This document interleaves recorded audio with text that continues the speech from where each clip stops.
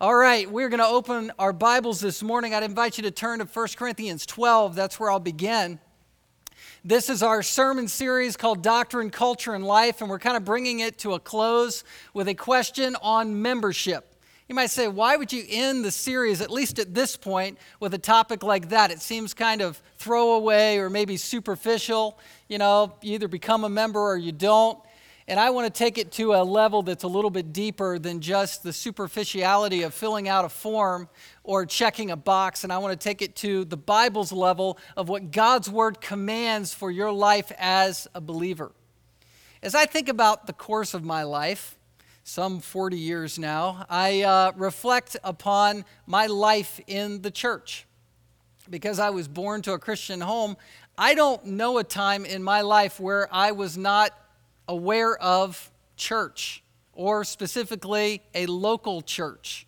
Some of my first memories, as I sort of came to be aware of people, was memories in the church nursery specifically. I remember specific faces and people who invested to serve and volunteer there, where, believe it or not, as maybe a 1-year-old, I would sort of, toddle over to a guy's lap and sit up there, and he would read me stories about Jesus. And I have vague but very clear memories of that, watching and looking up at a glowing face of someone who actually was taking time to love me. Talk about accountability when you're in the church nursery for doing that right and loving children.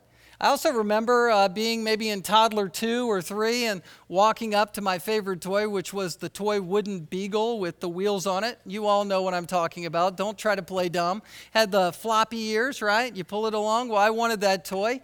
And I don't remember her last name right now, but Rebecca came up, and I ended up growing up in church and school with her. But she came up and bit me for that toy, right in the knuckle. I gave it to her, and I didn't backbite. I didn't do anything like that whatsoever. That was a little humor. But listen, these are early stages in the church. I remember being in maybe an elementary age class and coloring outside the lines, and 2 girls taking me to the teacher and saying, "This is not acceptable work." And these are early, lessons that I'm learning in the life and body of the church. I remember standing with my parents, and we would have communion at the end of each month, and we would sing a hymn and then go out. And the hymn that we would sing would be, "Blessed be the tie that binds our hearts in Christian love." And they would sing it together, and we would hold hands, and the aroma of grape juice was wafting through the air as I looked up at my parents and sensed their love commitment to each other and to the Lord. That's church. My life has been bound up in local churches with long-standing commitments to each. When I was a high school student, we did move to a different church where I was introduced to the gospel in a way that I could not deny it, and I became a Christian at 17.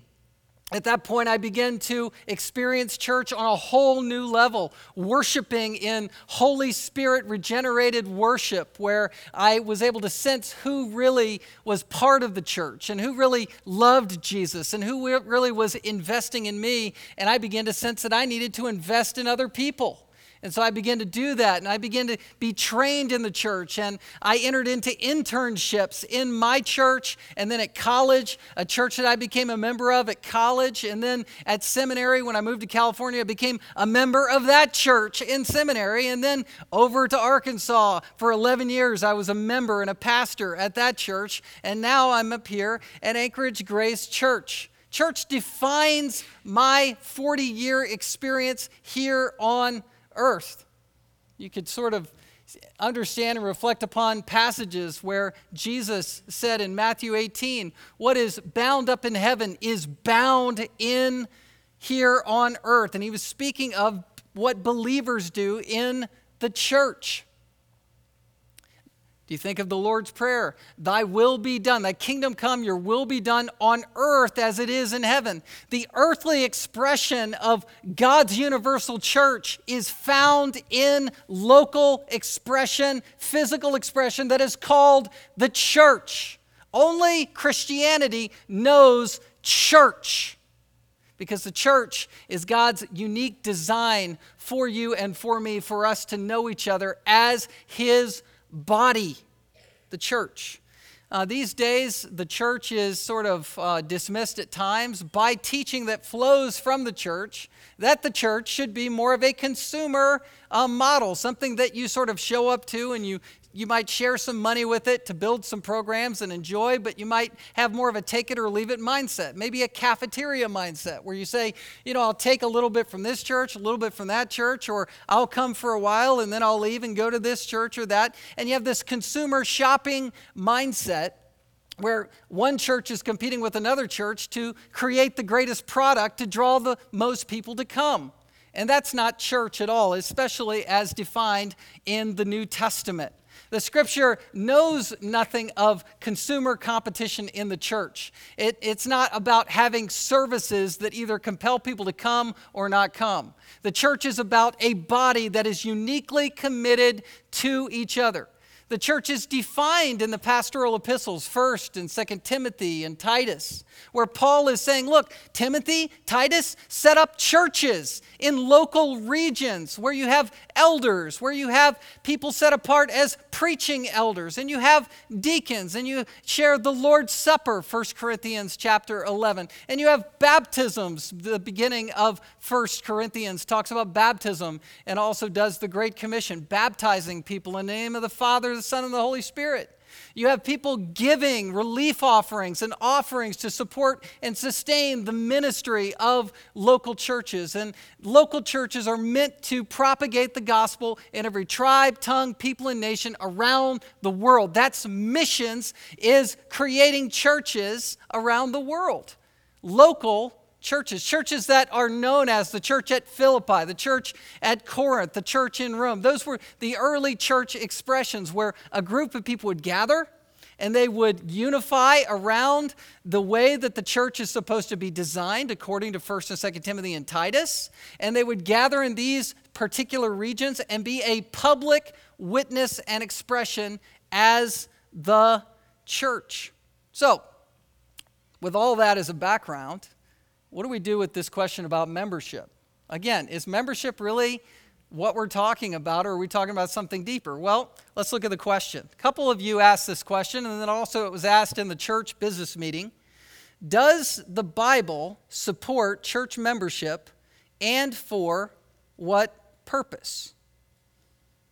Well, the answer, my friends, is in terms of the packets that I have back on the table that you can read through and check boxes in and go through a process. That's a pretty superficial process that we've designed that is actually extra biblical.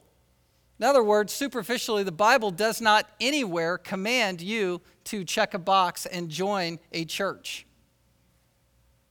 It doesn't. It doesn't.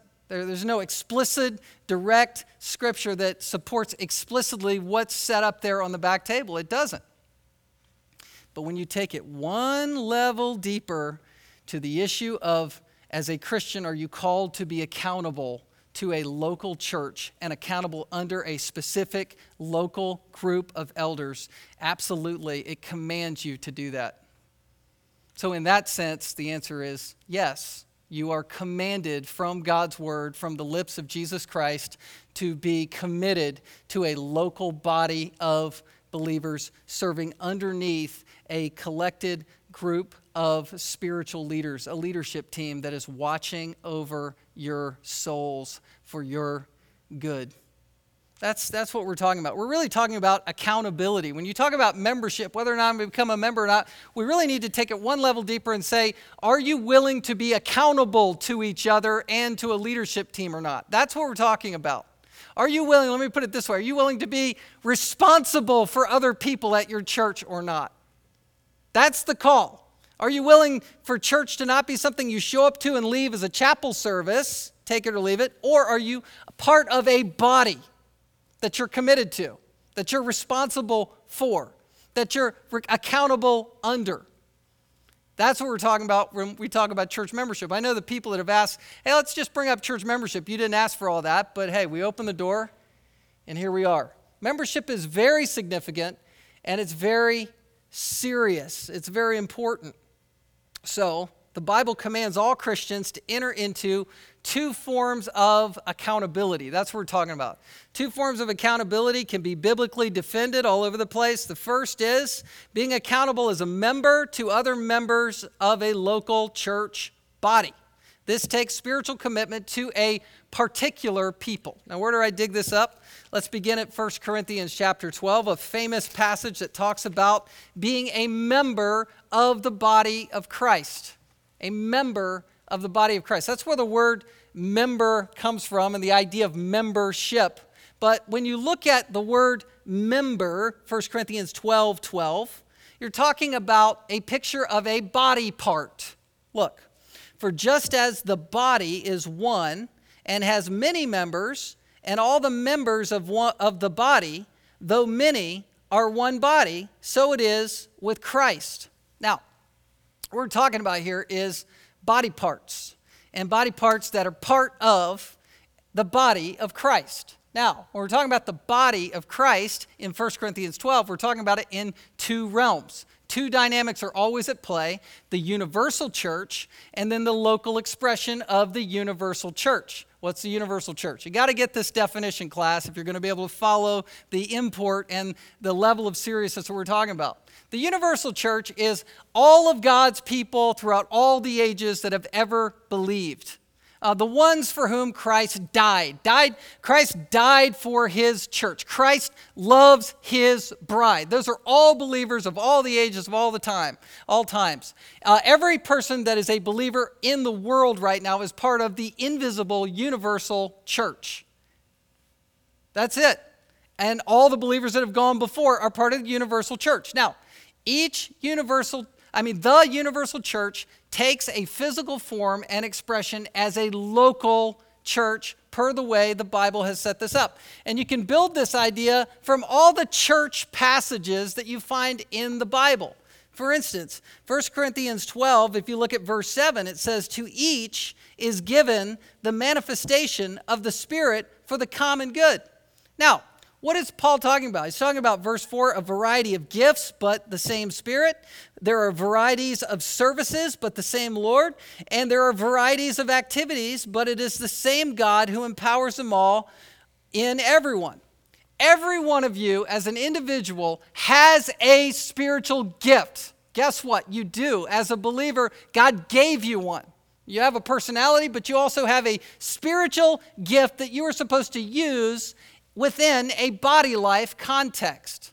And the metaphor of Ephesians 1:22, for instance, that talks about how Christ is the head of the church, which he's talking about the universal invisible church, that metaphor is picked up in 1 Corinthians 12 with the idea that it's not just a head of an invisible body, but it's the head of physical people who have physical spiritual manifestations of their gifts.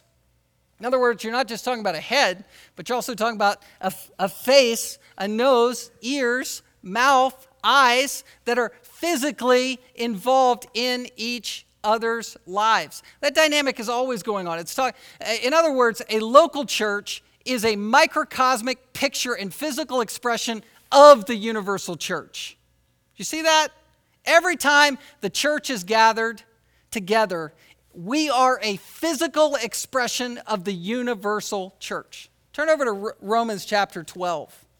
Romans chapter 12. Paul is always talking about this. Verse 2, don't be conformed to the world, be transformed by the renewing of your mind. He's talking to the church that's physically present at Rome.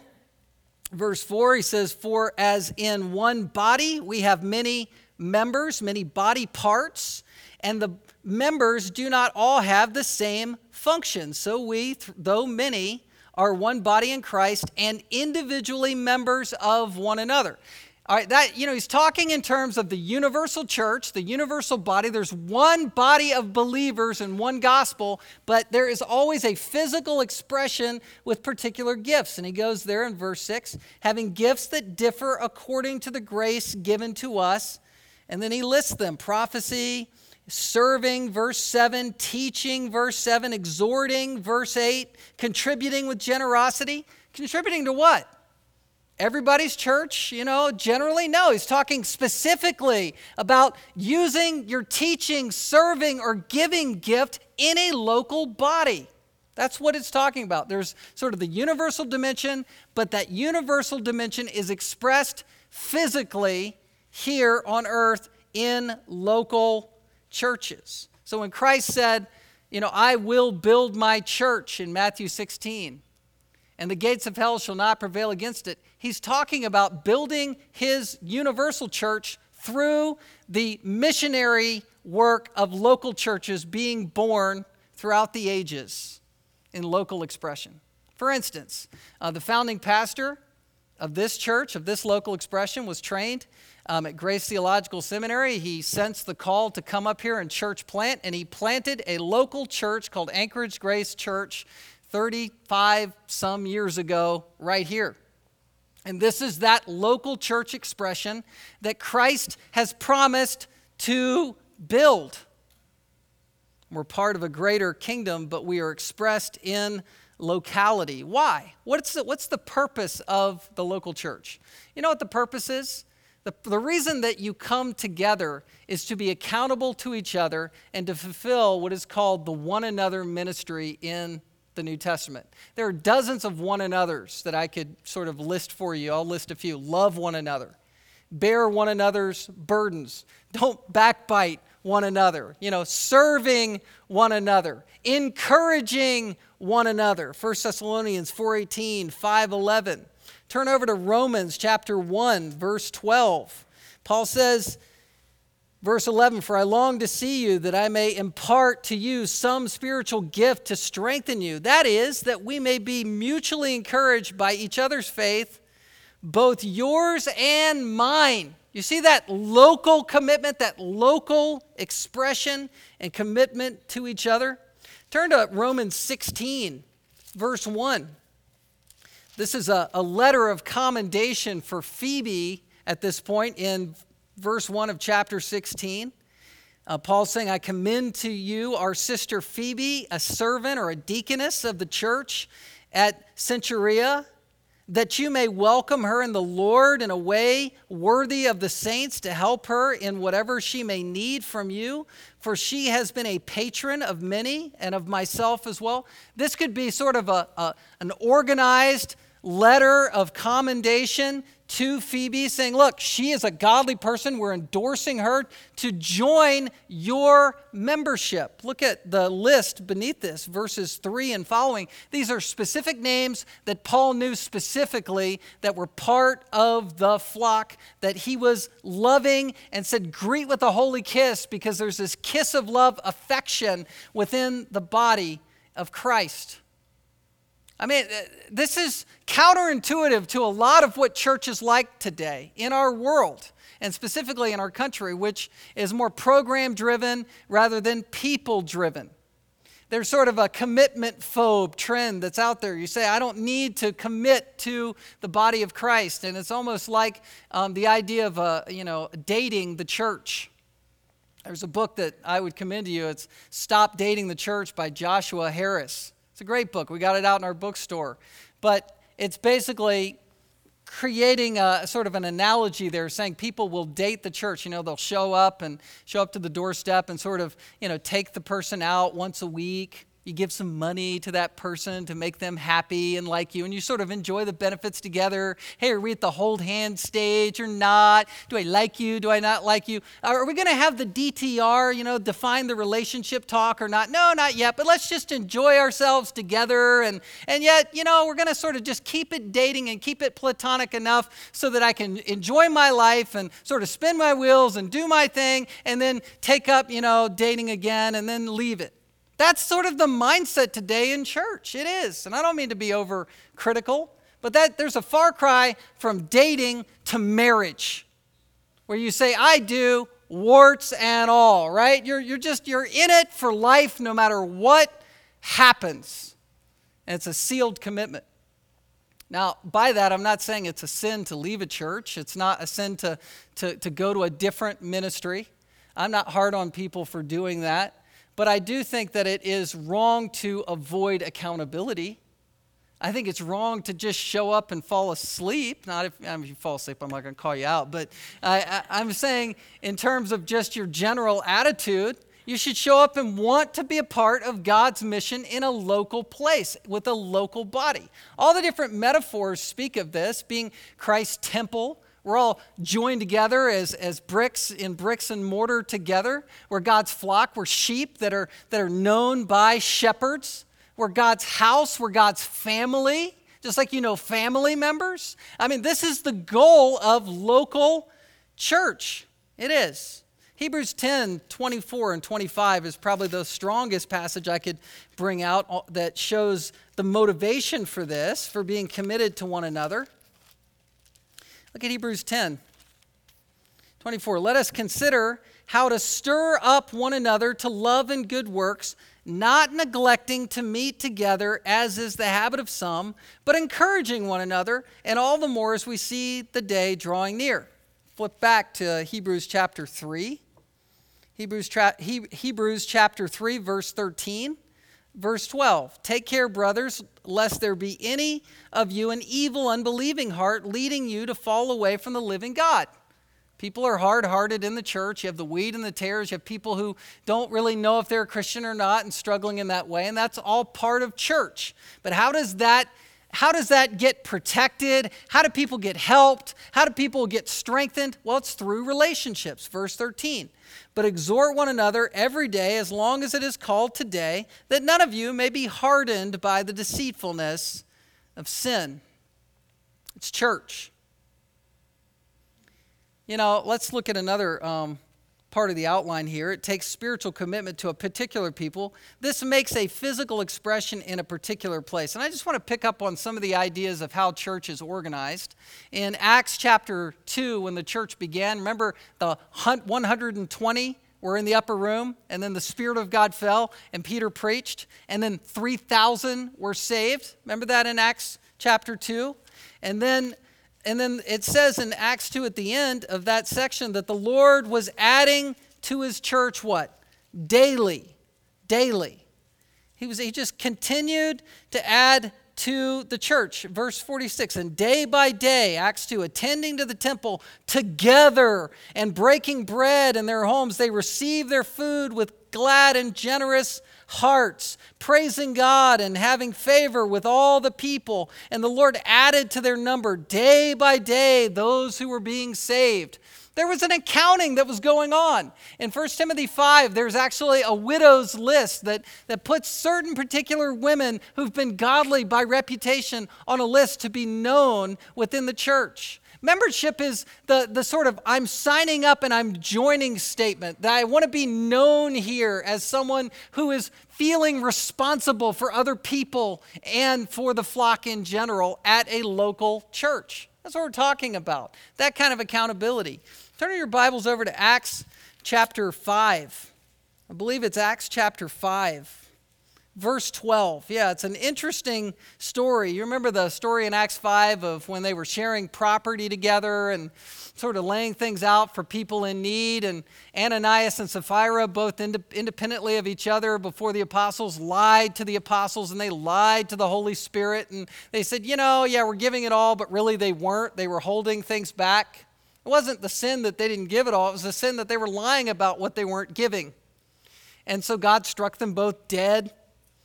Well, look at verse 11 of Acts 5. It's an interesting church growth strategy that God used. Hey, we're going to strike people dead here who lie. Verse 11, and great fear came upon the whole church and upon all who heard of these things. Verse 12, now many signs and wonders were regularly done among the people by the hands of the apostles, and they were all together in Solomon's portico. Now the rest, look at this, none of the rest dared join them. In other words, hey, we're not going to, the people in the community are going, look, people die in there. I'm not going to join that madness. I don't care how cool the signs and wonders are. I don't care how great those people look. I don't want to join them. The word join there is literally the word for glue in the original language. I don't want to be glued to that. I don't want that to happen to me. It says, but the people held them in high esteem. Even though they didn't want to join, they respected what was going on there. Hey, they mean business with what's happening there. That was the tone. And then verse 14, and more than ever, believers were added to the Lord, multitudes of both men and women. So the seriousness of what it meant to be committed to that local church body drew people. That's my heart. I want the bar to be raised here, theologically, spiritually, and otherwise, so that people say, man, Anchorage Grace Church, they're not a perfect church. They don't think they're perfect, but they sure do mean business. They mean business. We're serious about each other. We're serious about each other's lives. We take up for each other, and we care. And we're part of a greater church community. I'll grant you that. But we mean business in terms of God's glory. That's what I want our reputation and testimony to be here as one of the churches, one of the local expressions in Anchorage. Acts chapter 20, verse 7, they met on the first day of the week. They met on the Lord's Day. The first day was this day, Sunday, that was sort of changed in the calendar year. Different people were commended locally to churches. Apollos was commended physically by Paul to the church. Also, Aristarchus in Colossians 4:10 was commended in the church. 2 Corinthians chapter 3. This is an interesting one. I want to sort of turn your attention there real quick. Paul is defending his apostleship in terms of membership. And he says, are we beginning to commend ourselves again, or do we need, as some do, letters of recommendation to you or from you? Now, they were giving physical letters of recommendation for people. This is sort of that membership idea where it's a physical commendation of someone's genuine faith. But Paul is saying, let's look a level deeper. You don't need my paperwork to trust me. It says, you yourselves are our letter of recommendation written on our hearts and to be known and read by all. And you show that you are a letter from Christ delivered by us, written not with ink, but with the Spirit of the living God, not on the tablets of stone, but on tablets of human hearts. The issue isn't the paperwork. The issue is a willingness to be authentically real and accountable as a Christian, where you're willing to put your faith on the line. A physical expression of being accountable in the local church is when you are baptized. There's nothing in the Bible that says, hey, build a wooden box so that you can baptize people by immersion on a stage. That isn't explicitly stated, but the heart behind it is that someone is saying publicly, I am willing to identify myself as a believer, and this public act of being dipped or dunked in the water is showing how the Holy Spirit has baptized my heart. And I am baptized into his body spiritually. That's a public expression. And church membership, in essence, is a public way for us to get organized, to know who's here, to know who's inside the church, who is joined up. People will join all kinds of things, right? You join cable TV, you join, the Jeep Club, you join this, you'll sort of sign up, without even thinking. But some people go, man, I'll join those things, but I'm not gonna join a local church if they ask me to do that. And sometimes I wonder, look, why? Why is someone resisting joining, publicly identifying? I think sometimes people are afraid that they're going to be put out, so they don't want to be identified as fully in. That's not always the case, but it's important to consider why. Why do I not want to join? 1 John 2:19 talks about false teachers, people who are corrupting the church, and it says they went out from among us because they were not of us. So John had an awareness that they were in, but then they left. And that same idea is found in 1 Corinthians chapter 14. I know we've been bouncing around a lot, but hey, just bounce with me this time. We'll be in Philippians soon. 1 Corinthians 14, verse 23. If therefore the whole church comes together, it's talking about, hey, Paul knew when basically the church was coming together in a local way and all speak in tongues, which is an apostolic gift, and outsiders or unbelievers enter, they will not say that you are will they not say that you are out of your minds? That was speaking known languages in the apostolic age during that time in the church as a sign of how God's gospel was going out to every nation. But then verse 24, but if all prophesy, literally speaking the language that everybody can understand, it says, and an unbeliever or outsider enters, So you have the identification clearly that there are people inside, and then you have someone who comes from the outside. He is convicted by all, and he is called to account by all. So you have this outsider who comes amongst the insiders, and he's convicted, and then he's held to an accountability within those insiders. Again, I'm just trying to tell you how the New Testament talks about church. It doesn't talk about church in a shopping sort of, dating relationship mindset, consumer mindset at all. It talks about it in terms of being committed to each other. I would much rather us grow in our commitment to each other than for us to grow numerically. I think the Lord will add to his church as we are faithful to his word, but I also believe that we are to grow in our commitment to each other. And this is really what people long for. All right, the second point I want to bring up is, first of all, we're accountable as a member to other members of a local body. And secondly, we're accountable to leaders of a local church body. Leaders. Elders. An elder is a pastor is an elder. I mean, really, the Bible says that each church is to have a plurality of leaders. It does. Over and over and over again, it does. If you read the New Testament, that's how the design is created, and that's how the story is told. And some of you might come from churches where there was only one pastor, and that's understandable, but the goal is to have a plurality of leaders in a place. And I would say this, if local churches have sort of marked the story of my life, local church leaders have specifically marked my life in my story. You ever been discipled? You ever been held accountable by a leader in a church who was shepherding your soul, who could read your mail, who knew that you were not doing right or well, or suspected it and asked you a specific question over a cup of coffee? That kind of accountability is something that you can't buy or shop for. That kind of accountability is a spiritual accountability and the way and means that God uses to grow us in grace.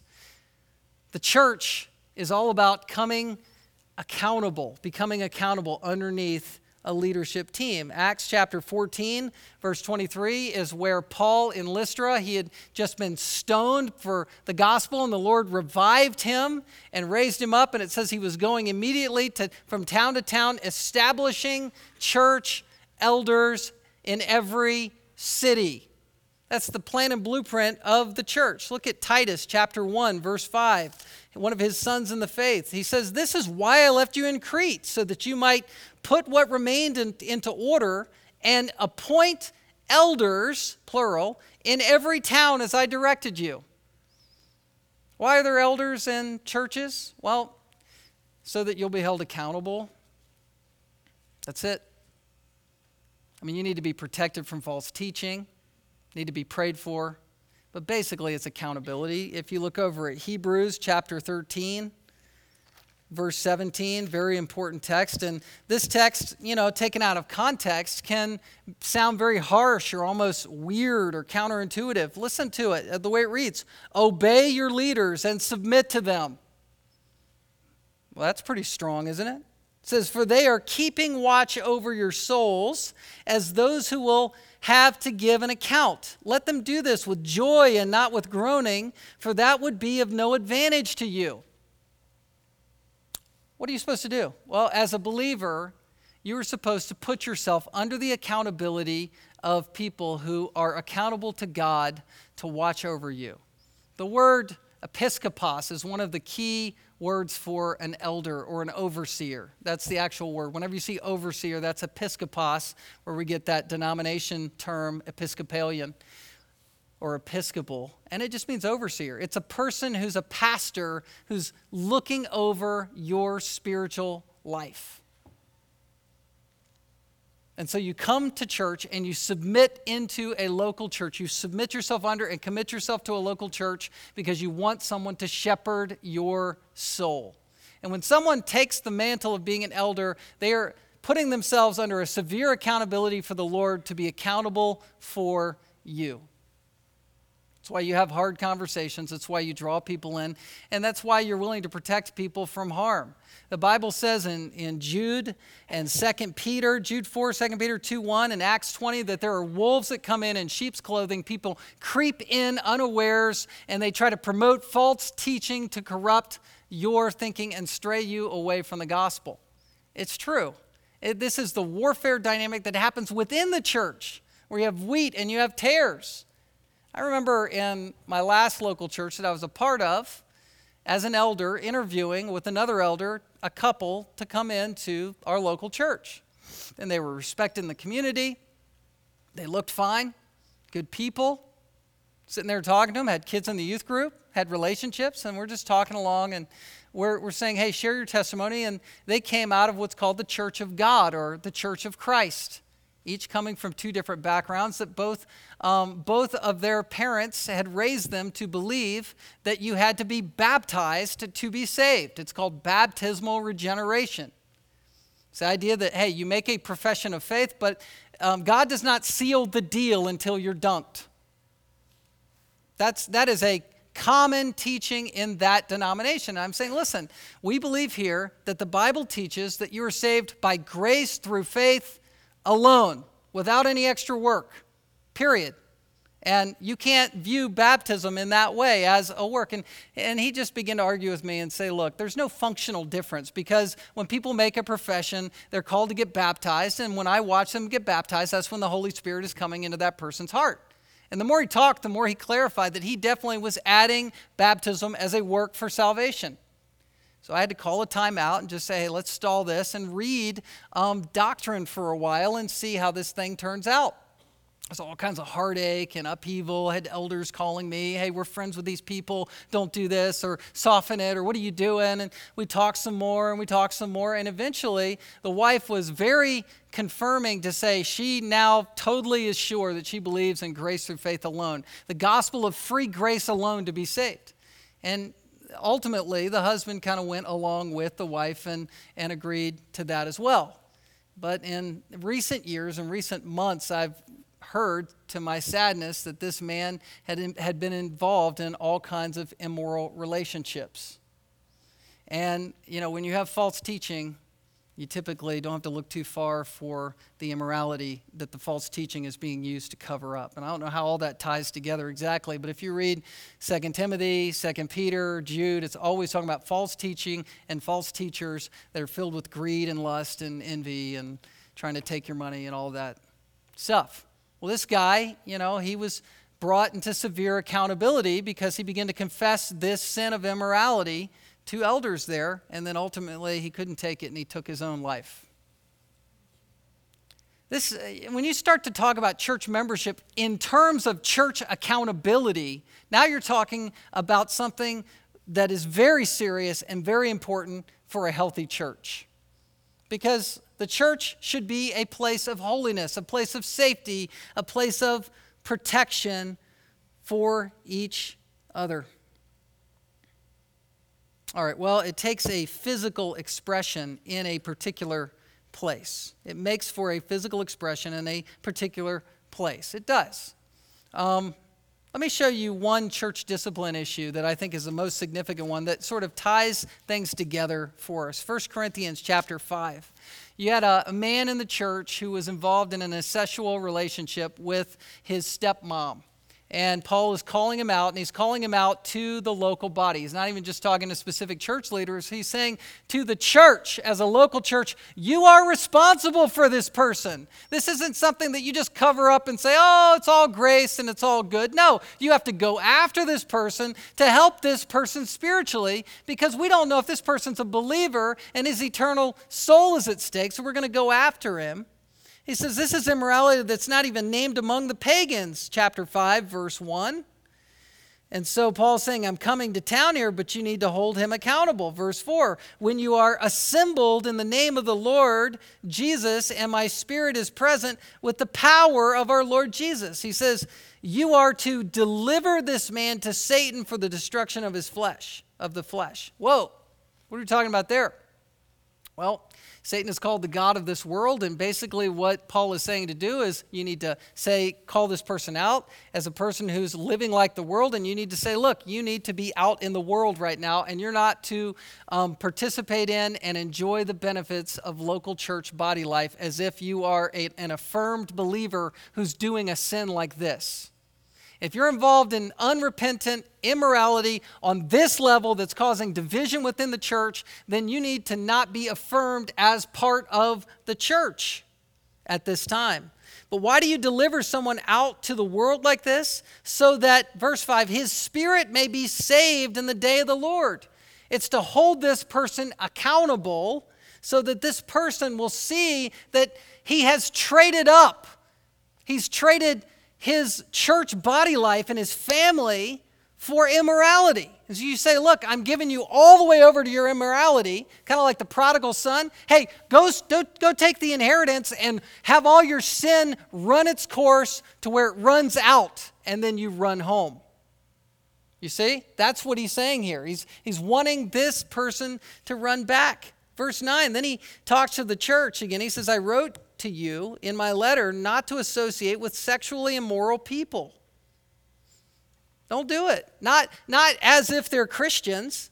And he says, verse 10, not at all meaning the sexually immoral of this world or the greedy and swindlers or idolaters, since then you would need to go out of the world. That's a little bit of a confusing verse, but he's just saying, look, this person says he's a believer and he's living like the world, so he needs to be separated from the church and held to account in that way. But at the same time, you still need to involve yourselves with people who are in the world for evangelism, people who are involved in immorality to reach them. But, verse 11, but now I am writing to you not to associate with anyone who bears the name of brother if he is guilty of sexual immorality or greed, or is an idolater, reviler, drunkard, or swindler, not even to eat with such a one. This person is an outsider. This person is not to be affirmed. And Matthew 18 talks about this as well. It's where you go to a person, you confront them about their sin, then you take two witnesses and you confront them about their sin. They're still not repenting. They're still not softening up. They're putting their dukes up and pushing you away. Then you, after a time and process of praying and trying to reach people, perhaps the eldership becomes involved. Then it's talked about amongst the whole church, and the whole church is to pursue this person in love who's in sin, and then the last step is to say, I'm now going to treat this person as an unbeliever. That doesn't mean you never talk to the person. It's just you don't buy into that person's hypocrisy and affirm it, thus hardening their hearts. But you say, you know what, I don't know where you are right now because you're unwilling to repent of your sin that has been identified publicly with witnesses. That's church discipline. You say, why do you have membership? Well, it's people saying I'm in so that potentially it's to bring a person to accountability where their in status could be jeopardized and they might need to be put out. A lot of times people don't want to be known as part of the insider church crowd because they don't want to be held accountable and potentially be asked to leave. So you sort of play the middle. It's a very important message. I mean, we've talked about a lot of things in our Q&A and a lot of serious cultural issues, but this is, I think, the number one issue for our church. I do. I think we need to take a step of commitment to each other and take each other's lives very, very seriously. We've got a lot of new faces that have come into our church. We've got people who have been here for 30 years, and we've got everything in between. It's time for us to come together as a unified body. Not a perfect body, but a unified body that is in it for each other, for the sake of the glory of God, to promote holiness, to promote a physical and corporate witness here that we mean business as a local church. D. Martin Lloyd-Jones was a 20th century pastor in London, and he said, the idea of membership as membership to a body, to the body of Christ, is the biggest honor that can come to a man in the world. I mean, if you're going to be committed to anything, you need to be committed to the local church. I'm going to read to you again. Now, this is something you can read along with, and, I actually was going to read something out of this, so I didn't do that. So just, buckle up for this one. But this is good stuff. This is from Charles Haddon Spurgeon on membership. It's a couple paragraphs, and you just read in your heart and mind as I read this to you. It says, "Give yourself to the church. You that are members of the church have not found it perfect, and I hope that you feel almost glad that you have not. If I had never joined a church till I had found one that was perfect, I would never have joined one at all. And the moment I did join it, if I had found one, I should have spoiled it, for it would not have been a perfect church after I had become a member of it. Still, imperfect as it is, listen to this, it is the dearest place on earth to us. All who have first given themselves to the Lord should as speedily as possible also give themselves to the Lord's people. How else is there to be a church on the earth? If it is right for anyone to refrain from membership in the church, it is right for everyone, and then the testimony for God would be lost to the world. As I have already said, the church is faulty, but that is no excuse for your not joining it. If you are the Lord's, nor need your own faults keep you back, for the church is not an institution for perfect people, but a sanctuary for sinners saved by grace, who, though they are saved, are still sinners and need all the help they can derive from sympathy and guidance of their fellow believers. The church is the nursery for God's weak children, where they are nourished and grow strong. It is the fold for Christ's sheep, the home for Christ's family. Let's pray. Father, we've reflected on so much. We know that you love your church like a bride. You told Saul, who became Paul, you said, "Why are you persecuting me?" And what you meant was, why are you persecuting your church, which is your body? I pray, God, that we would take a step today, increasing our commitment to the church. And Lord, if you're calling certain ones to commit themselves to this local expression of your universal church, I pray that people would do that so that people could grow in grace and in knowledge of you. We want to know you, God, and we want to make you known.